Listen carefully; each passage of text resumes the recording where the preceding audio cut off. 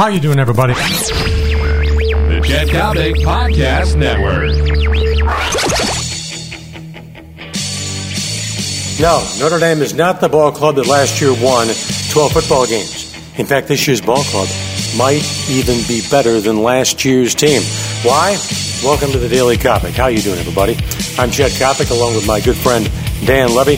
Daily Coppock brought your way by my great friend John Coyne and the marvelous people at American Taxi. All right, Temple has been taken care of.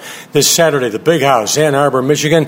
Notre Dame head-to-head against Michigan. This ball game represents one of three pivotal ball games on the Notre Dame schedule. Michigan, Oklahoma, USC.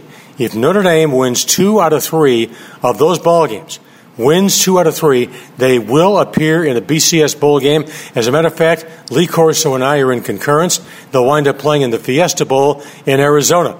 If Notre Dame loses 2 out of 3, what does it mean? The bowl situation is basically up for grabs. Now, why do I believe that Notre Dame is going to win this ball game on Saturday night? Number one, I like the way Tommy Rees protects the football. Number two, Notre Dame has to look upon this as being a revenge game. Don't think about last year. I want you to go back 2 years ago when Notre Dame sacrificed 24 fourth-quarter points to Denard Robinson in Michigan and lost on the final play of regulation with a pass in the end zone from Denard Robinson.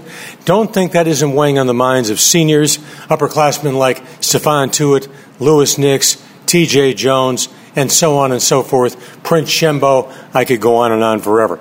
So, this Saturday night, big ball game. It's a great September tradition. It breaks my heart that the rivalry will shut down after this year for an extended period of time because of Notre Dame's brand new affiliation with the ACC. But Notre Dame is going to escape Ann Arbor, Michigan.